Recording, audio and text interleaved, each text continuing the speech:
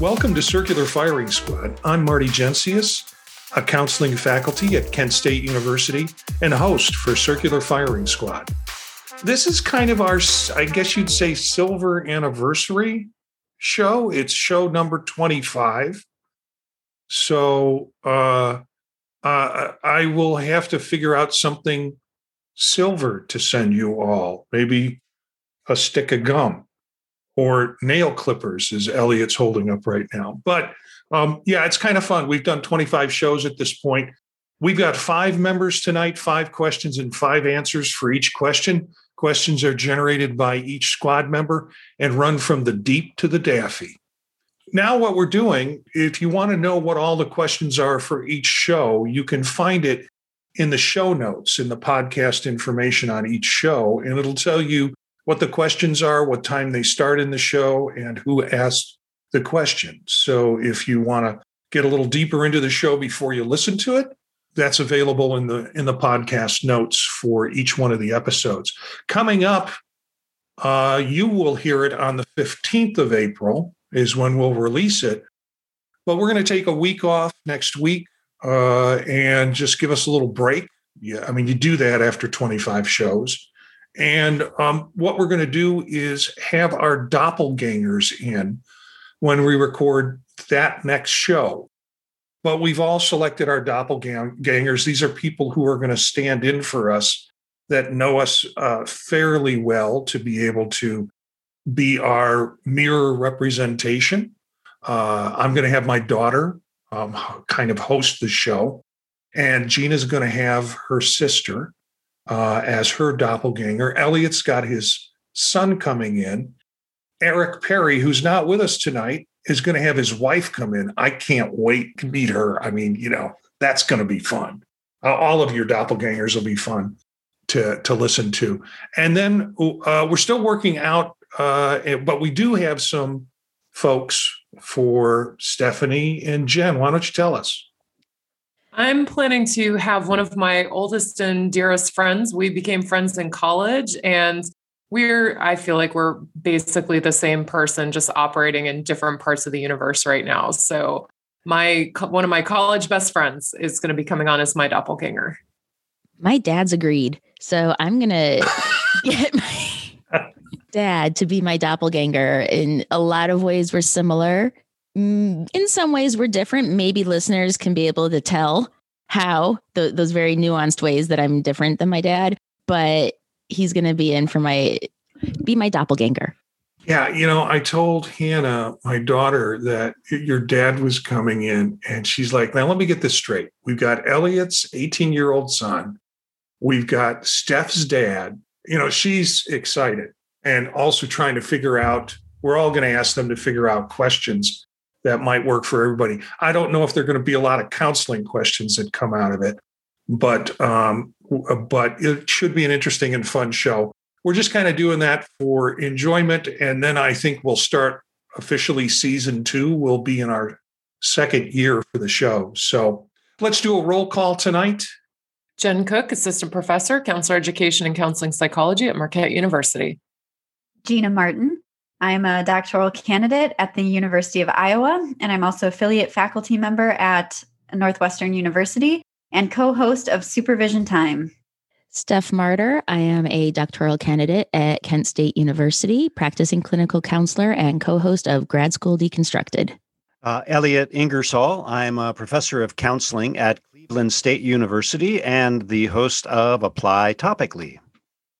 And Jen, you've got the first question for tonight. Yes.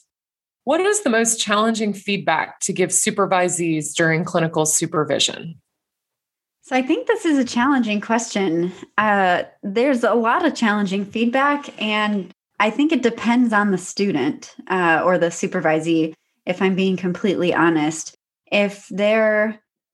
So let me rewind. So I think my least favorite advice or feedback or confrontation to give is when supervisees think they've done a really good job, and you're like, that's actually not what was going down in that moment, right? So when there's like that direct opposition of what should happen and the confidence that's not quite in the right place, slightly misdirected, that's the type of feedback that I think is the most challenging to give, because I think that it undermines the supervisee's confidence, and that's always a difficult place to be. I think it helps if you have a relationship with that supervisee. I think it helps to build up that relationship to a place where they can hear your feedback in a way that's actually helpful and not just critical and cutting them down.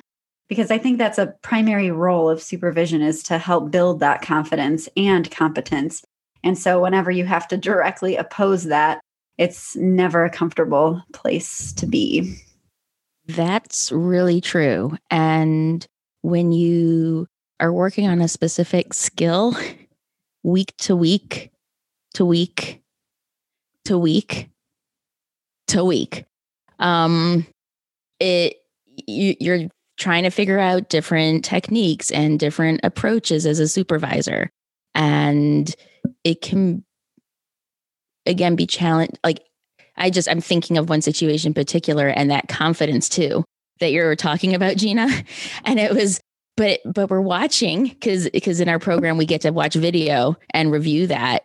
Because that's the supervision experience that I've had so far, is working in that kind of environment. But, just having to ask them, like, how is that demonstrating what we have been talking about?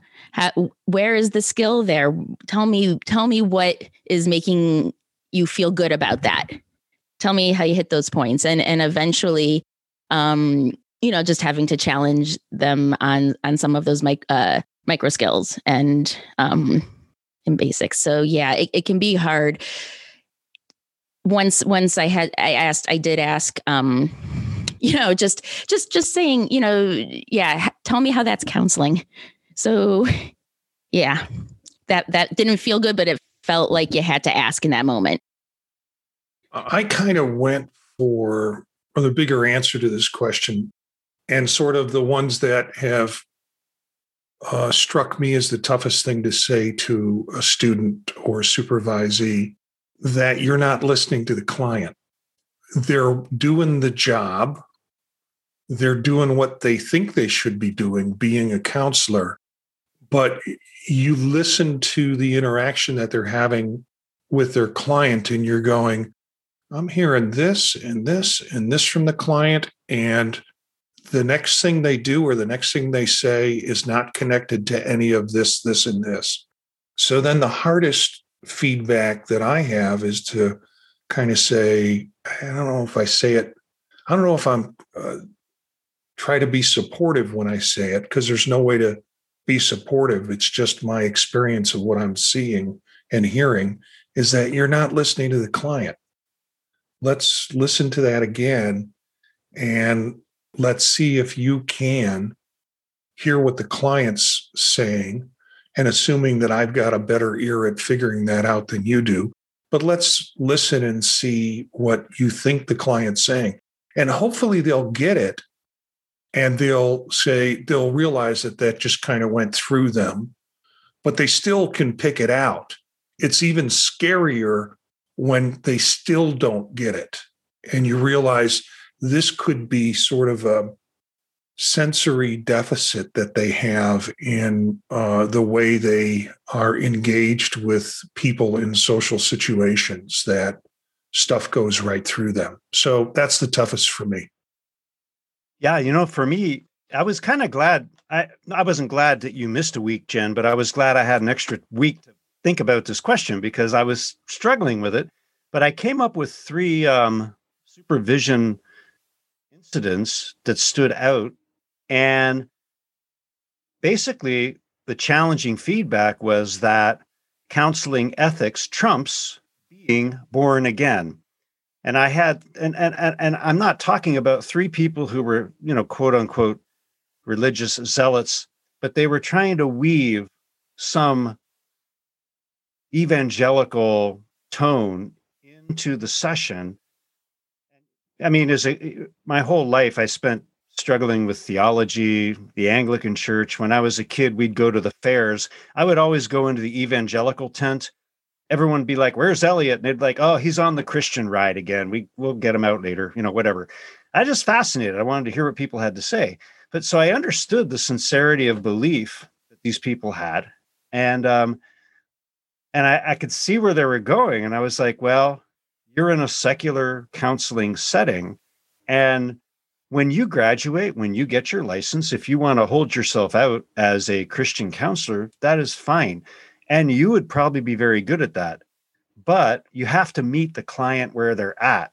This particular clients have not expressed any interest in supreme beings, in being saved, in eschatology, any of that. So you're drifting off course here, and you're basically following your own agenda. And again, I could resonate with their sincerity, but I needed them to know that this is your agenda, and you're not meeting the client where they're at.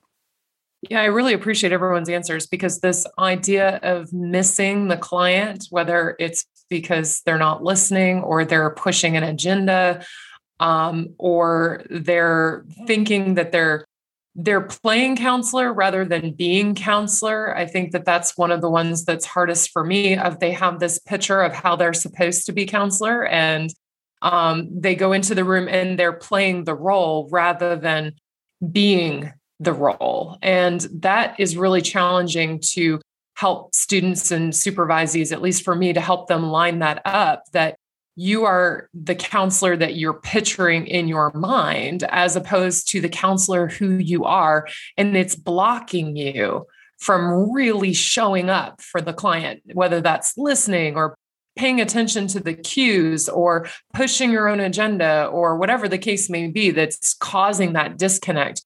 But I find that trying to describe that disconnect is always very challenging, and always seems to create a little bit of challenge from the counselor in training, because they've gone in with the mindset that they're doing it right, quote unquote.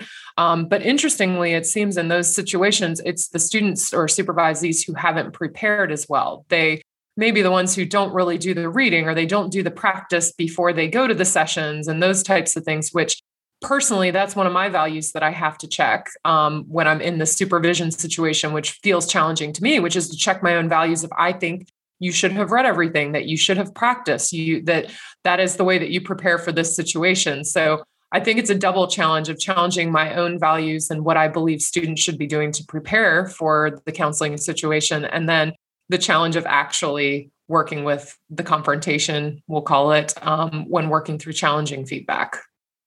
The next question is, do you like a specific tea or coffee or something else that you like to sip throughout the day? Every morning, I look forward to my coffee. I can't drink coffee throughout the day anymore. I used to be able to, but that's over and done with. Just one cup, or at least one big brew a day on the Keurig. But for the last 2 years, and this is the coffee I need to have now, it is the Donut Shop Coconut Mocha coffee. And my favorite is the International Delight Cinnabon Creamer. It's the Almond Joy, but I can't find the Almond Joy anywhere at all. But with the Cinnabon, that's pretty good with that creamer. And in a pinch, I'll do the Coffee Mate Coconut. But it gives me something really good to look forward to in the morning. So that's not coffee. That's liquid dessert. It's true. Well, I do say I like my coffee like melted coffee ice cream. Yeah, that's what it sounds like. Well, I attribute my daily thing that I like to, and I took the thing sip through the day as being really important part of that question. Like Steph, I can't manage coffee through the day. It's just too much on my stomach and wires me out. But I have to thank Gerard Lawson for my drink that I like to have throughout the day. I thought I was a man of the world, and then I met Gerard Lawson. If you're listening, Gerard, I know he's not listening. So, but I was in a restaurant. He would never listen to this. I was in a restaurant with him, and he had ordered an Arnold Palmer. And I thought, well, that must be some cocktail that I've never heard of before. And I thought about it, and he told me, finally, I figured out what was in it. And maybe it was a year later, I decided to pick it up. And damn if I'm not addicted to it. It is, for those of you who don't know, iced tea, half and half with lemonade. And I have it in my 2016 World Series Chicago Cubs World Series championship mug that has enough clarity to it that I can determine the levels of Arnold Palmer in it. And that's what I sip throughout the day on my desk. And I've got it for the show now, right now, too, that I enjoy during the show. So that's kind of my go-to. Easy on the stomach. I get the 0 points or the 0 calorie version of it that you can get in the store by the gallon. So I'm not sucking down a lot of sugar all day. So that's my go-to. Yeah, it's funny how things have changed over the years. The first time I was department chair in the early aughts, I used to go to the restaurant here in Northeast Ohio, Yours Truly, and the one in Hudson. Yeah, I went there every morning at 6:00, and there were these two guys, Dave and Casey from Hudson Auto, and they would get their decaf coffee and oatmeal. And I'd be like, oh, you guys are really kicking it up today. And they're like, oh, Elliot, you just wait. You just wait till you cross the line of 50, And I'd be like, yeah. Well, I crossed the line of 50 and the Red Bull's gone, the coffee, a cup in the morning at most. I have become a water chugger. I'm a water chugger. And I thought, Christ, I thought, man, do I have diabetes or something? Because I drink it all day and all night. And then I talked to my doctor and she's like, well, at the maximum, you have an ounce of water for every pound you weigh. So I'm about, I like to say 14 stone, sounds better than 196 pounds, but that's actually a gallon and a half a day. And I was like, no, that's about where I'm at. She's like, quit worrying. She's like, you worry too much. That's your problem. Well, I am a real coffee drinker, drink it all day long, starting in the morning. Now, I will admit that midday-ish, I'm usually ready for Diet Coke. Yes, I am still drinking Diet Coke. But if I'm out at a restaurant, unsweet tea, or if they have sugar-free lemonade, because I think I've said on the show before, I don't eat sugar. So I will have an Arnold Palmer if I am able to do that, especially in summer. But honestly, cold drinks where I live, that it is, below 0 half the damn winter. I'm just not about that. If I'm going to have a cold drink, it's going to be water at home or bubble water. I mean, everyone's in the bubble water. I've always loved it. And so that's always nice, but I usually have a cup of coffee in the evening. I'm actually having a Diet Coke this evening because I had a cup of coffee right before we were on the show because I decided to walk to Starbucks and have a treat because I had stars and they said they were expiring. I'm with you, Jen. I am coffee all the way. And again, as you've all said, it changes over the years. And ever since I had my baby, I have been an avid coffee drinker. I used to try to not drink it after 3 p.m. because then I would have really, really vivid dreams. It wouldn't really affect my sleep, but my dreams would get wild. So I tried to stop that. And then once I had a baby, all bets were off. So I had to go back to drinking coffee at literally every hour of the day. But recently, I've actually started also drinking chicken broth, which sounds gross and kind of weird, but it's actually a really good filler. I usually get really hungry multiple times throughout the day. And I find if I'm alternating between coffee and chicken broth, it works. So those are my really weird and filling beverages that I drink throughout the day.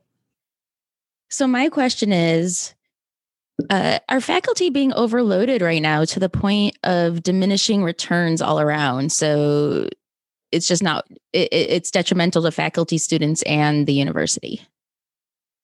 Boy, I can see where this is headed just by the question. Little loaded. I don't know. Yeah. We have, we're in a we're like in this zoom out vortex, and it's kind of a vortex because it keeps expanding, although space and time doesn't. So, everybody figures we'll just handle it by another Zoom meeting. And I am really tired of going to meetings, being offered webinars, often on the same topics over and over and over again, without any functional purpose.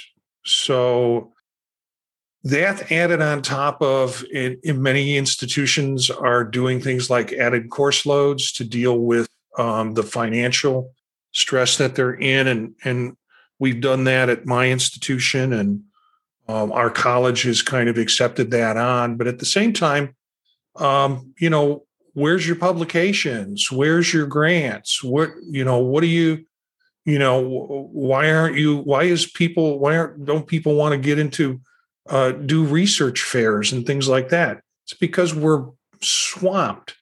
And unfortunately, I'm beginning to feel it in my classes, because by the time classes roll around in the evening, I'm pretty wiped. And so are my students. You can tell that. I don't think that my quality of students have dropped. I don't think my quality of teaching has changed. But this remote life that we're living is really painful. So much so that I was thinking, no, I'm going to play it safe. I'm not going to go back. I'm going to do all my stuff online in the fall. And now it's like, I've got to get back in the classroom. I have to move around a physical space full of students and see if I feel any more alive from that experience.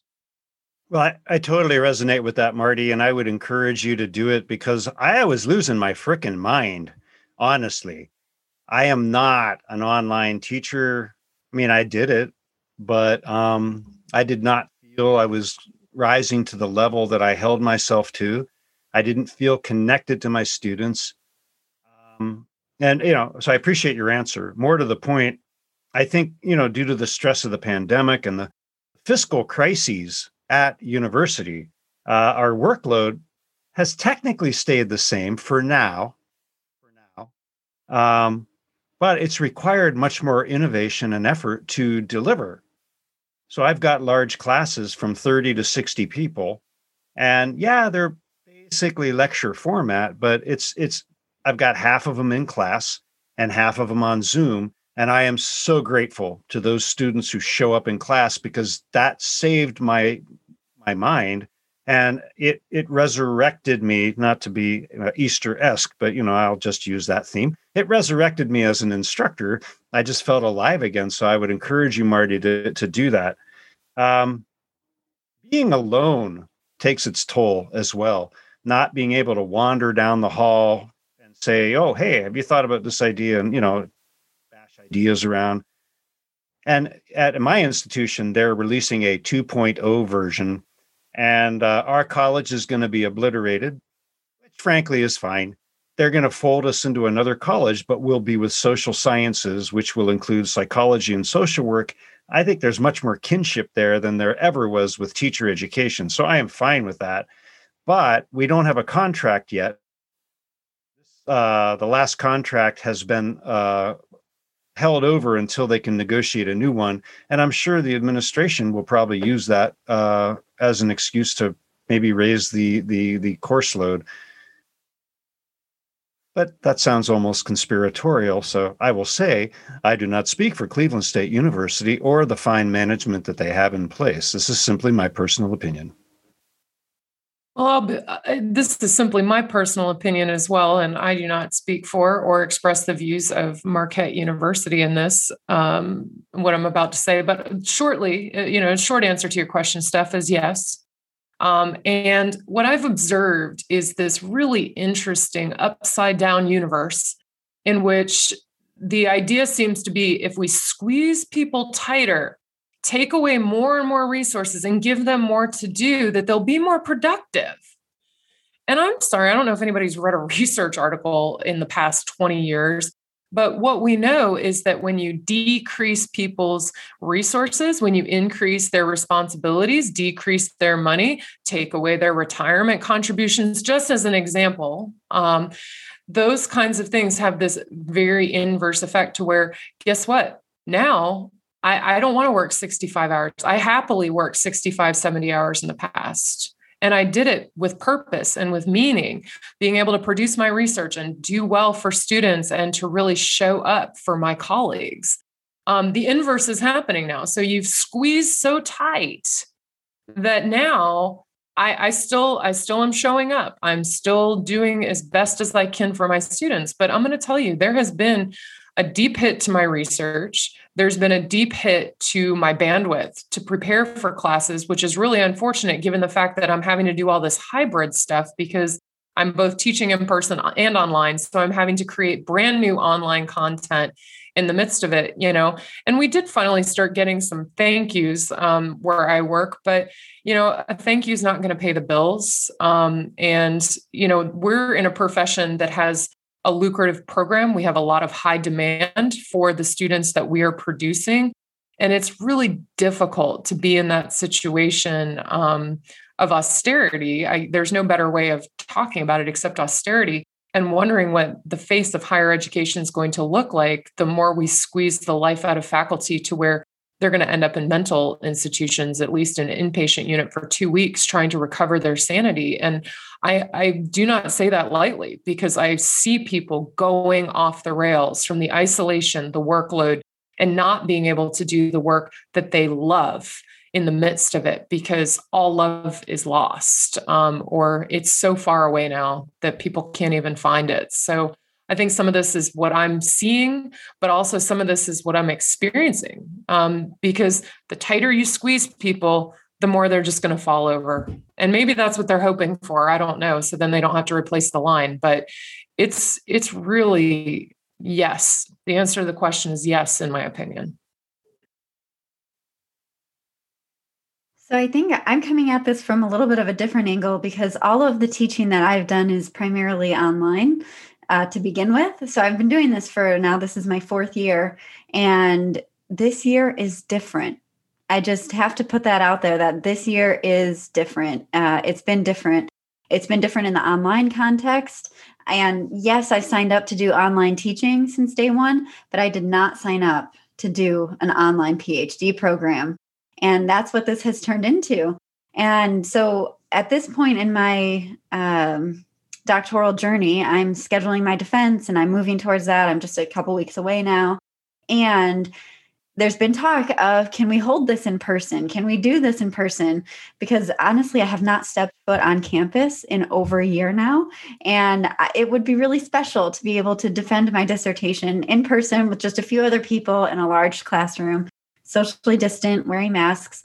And the answer was no.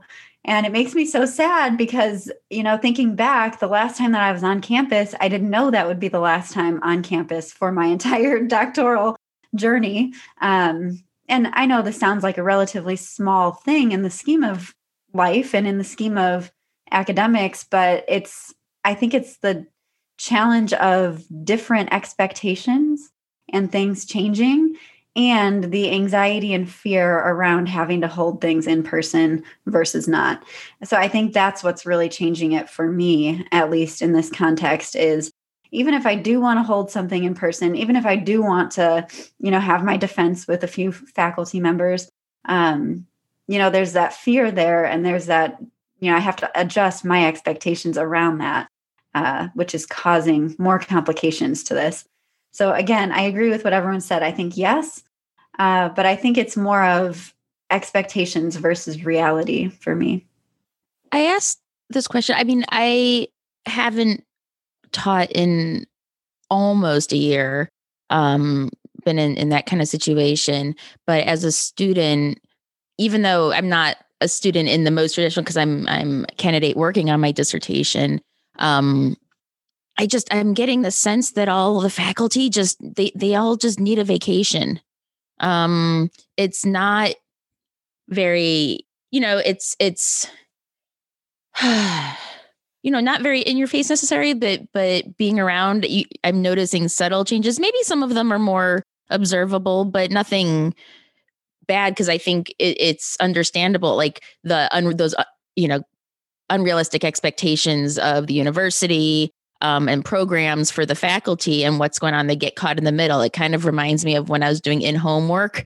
And, you had billable hours that you had to reach, but also you were relying on your clients to show up. And if your clients didn't show up, then you had to make up those hours, so you're just being scrunched in the middle from both sides. And that's kind of the feeling I get for faculty right now. And especially in the last year for sure. That definitely like accelerated things. It feels like, but I just want to like give all faculty everywhere a big hug, and I wish I could have the authority to tell them to take a month off, rest and recover. But I just was getting that sense. That's all. What's the biggest mistake academics make in their career? This is a great question. I was thinking when I read the question, I was thinking of a song by a group called Enigma. Some of you might know them. Yeah, right? Oh, gosh. Great music. Stop. Don't go into detail, Elliot. Okay. Jimmy's like, tell them what it's great for, but don't. It's fine. Anyway, great music. And they have a song called Eyes of Truth. And so the first thing that popped into my mind was they do not use their eyes of truth when they scope out potential employment. They might get drawn into the buzz. Oh, well, we're rated, this highly as a program. We publish this much, but they don't look into the interpersonal dynamics.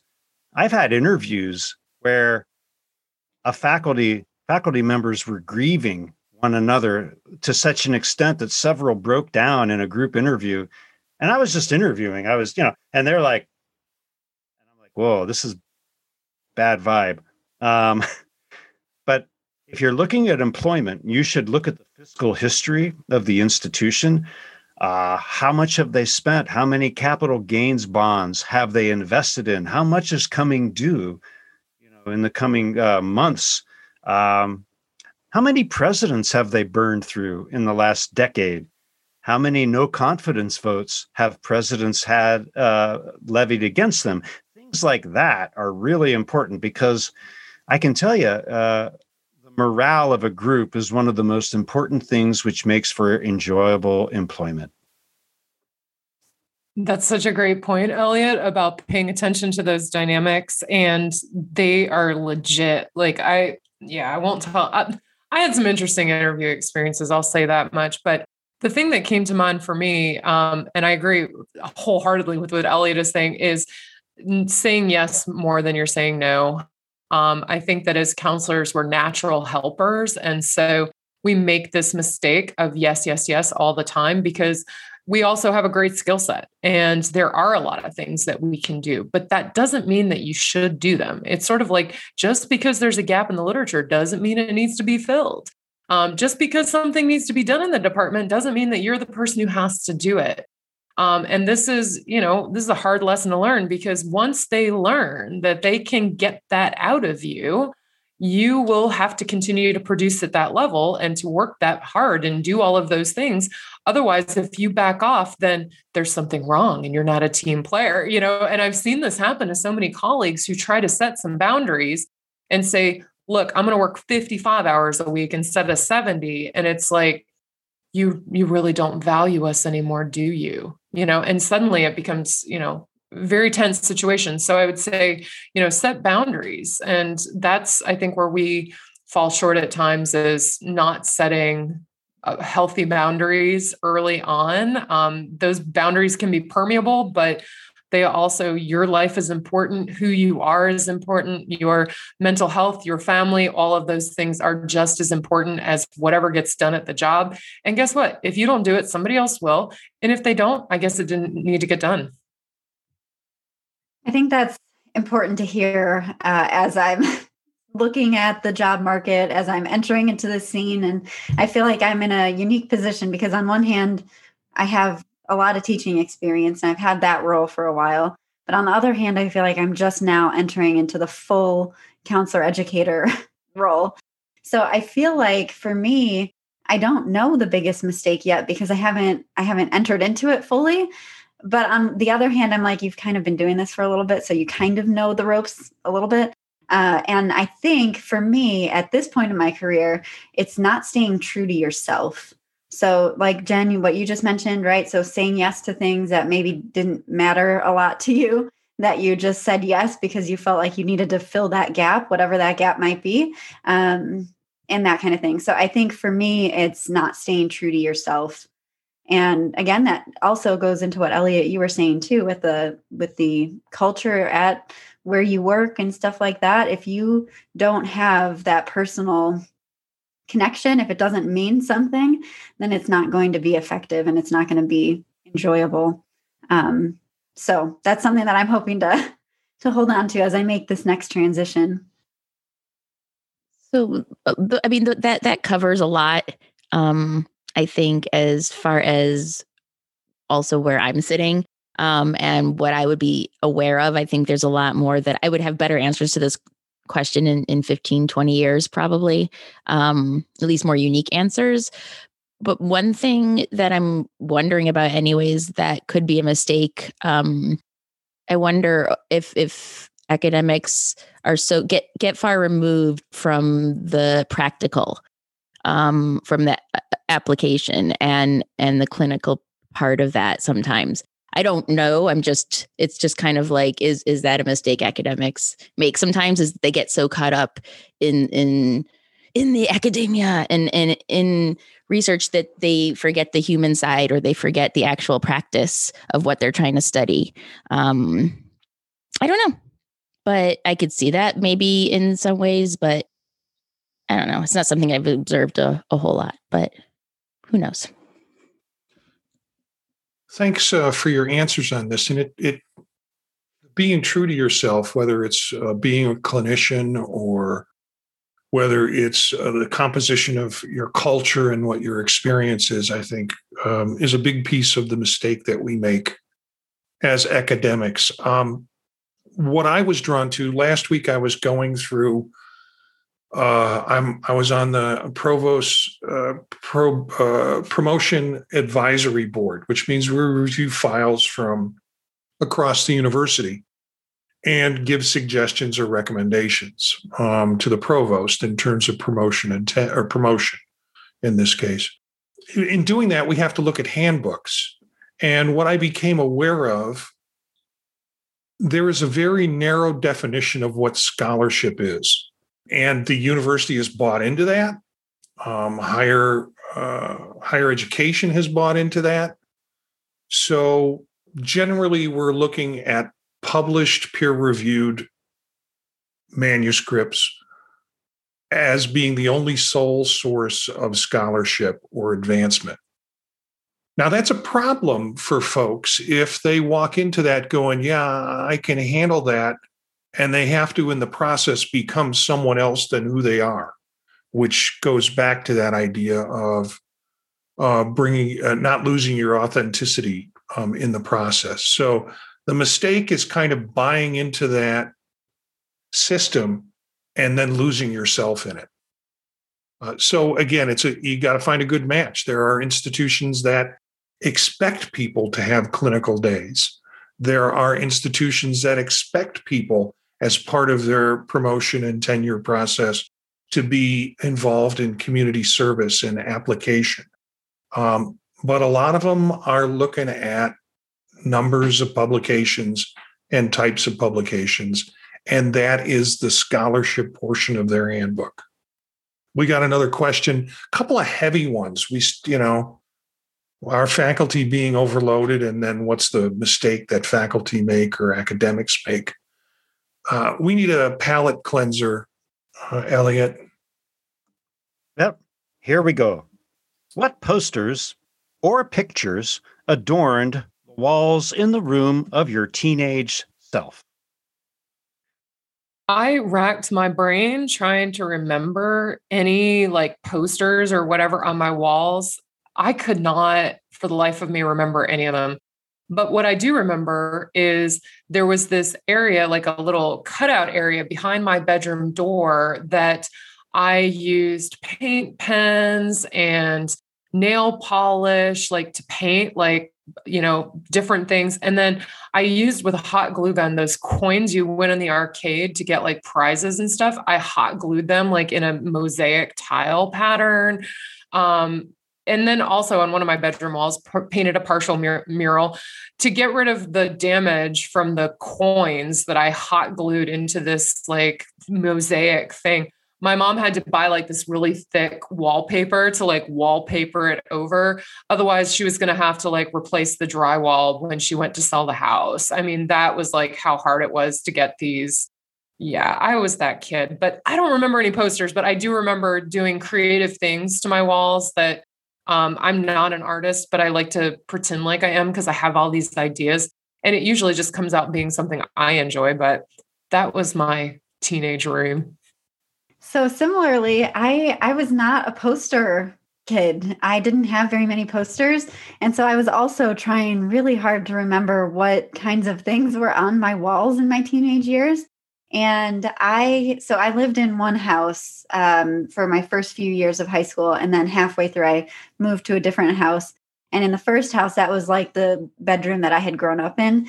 And so it had this wallpaper, because this was back in the 90s. And so it had this real thick wallpaper, Jen, like you had after. And it was yellow with like darker yellow stripes. And I loved it when I was really little. And by the time I got to high school, I couldn't stand it any longer. So when I moved into the new house, I was like, the only thing I wanted on my walls was paint and not wallpaper.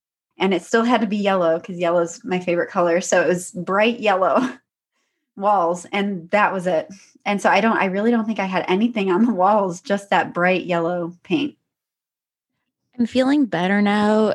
I'm going to have two answers, because first answer was in the house.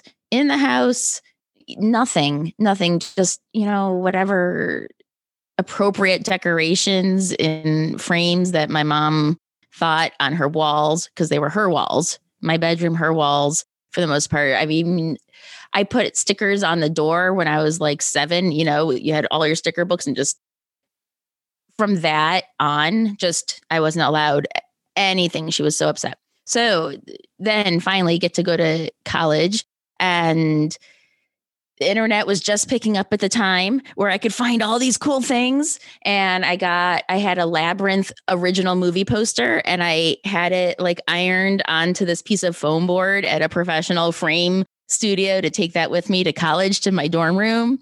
And I had lots of David Bowie. As a sophomore, I used the glow in the dark letters, and I wrote David Bowie, come to me, in glow in the dark letters on my wall.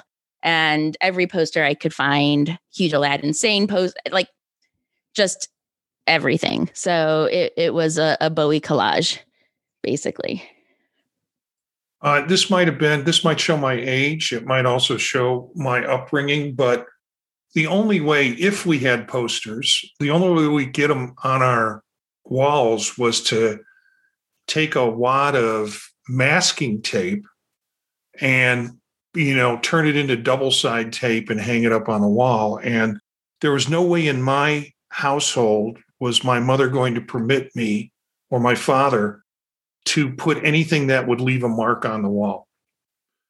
So in the room that I occupied during my teenage years, I don't recall anything being hung up on the wall, except for a felt poster. Well, it was like a banner. It was red, and it was in black print on this felt poster, and it was hung from the trim at the ceiling, so it wasn't really attached to the wall, and that was the way we were protecting the wall. The banner was Linus holding his blanket, and on it said, "It doesn't matter what you believe in as long as you're sincere." And I thought, well, that's kind of a nice Schultzian kind of comment. But if you take that statement and really work through that, it does matter what you believe in, and particularly if you're sincere about it. So it doesn't really fit with where my politics or where my beliefs are now. But that's the one thing I remember was Linus with his blanket on this red felt banner that hung from my ceiling. Oh, these are fun answers. I was an equal opportunity poster hanger. So I had the Farrah Fawcett red swimsuit poster, and I had the David Hasselhoff black bikini brief poster. Mwah! Oh, Lovely. And then I had a Pink Floyd poster that I got from the double album Umaguma or Amagama. I've never been sure how to pronounce that. It's like 5 foot by 3 foot. And so I had, those were the three that, adorned my walls probably from, 16 to 19. So that's it for questions tonight. Whoa.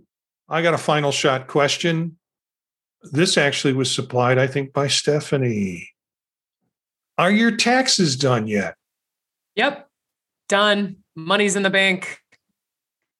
Done. Money's out of the bank. My part's done. I got to drop it all off to the tax guy tomorrow. Mine are at the accountant, but the news is not good, and I'm hustling all kinds of consulting jobs to pay for it. Yeah, like Elliot, I don't use tax software. I use wetware, is what I like to call it. I have an accountant. Aileen and I send our stuff over there. It has come back. It is not, we get a hit a lot every year, and we got to figure this out. But, thank God we're in a place where we can be hit every year. But we make our fair contribution to the government in terms of taxes. And those checks got mailed out Saturday. Well, hopefully, if your taxes aren't done yet, you're going to get them done soon. I want to thank the squad, Elliot, Gina, Stephanie, Jen, for joining tonight for Circular Firing Squad, our 25th show. Look for some of these characters on their podcast on thepodtalk.net. You can find out more about them at circularfiringsquad.net. We've just started a new show, separate from Circular Firing Squad, called Counseling Delphi, which is a monthly video live stream show that we do on Sunday nights. The live stream component will allow viewers to be able to submit questions for consideration to the panel. Interested viewers can also submit at the website for that show, counselingdelphi.net. Shows will be available for later viewing with real-time transcription, and the audio from the live stream is going to be converted into podcasts. So if you don't want to watch it, you can listen to it as a podcast and released to all major podcast services. Our next Counseling Delphi show is coming up in a couple of weeks, and it's going to be hosted by Gina Martin. And she's going to be talking about the topic of neuroscience in counseling with some cool people to do it with.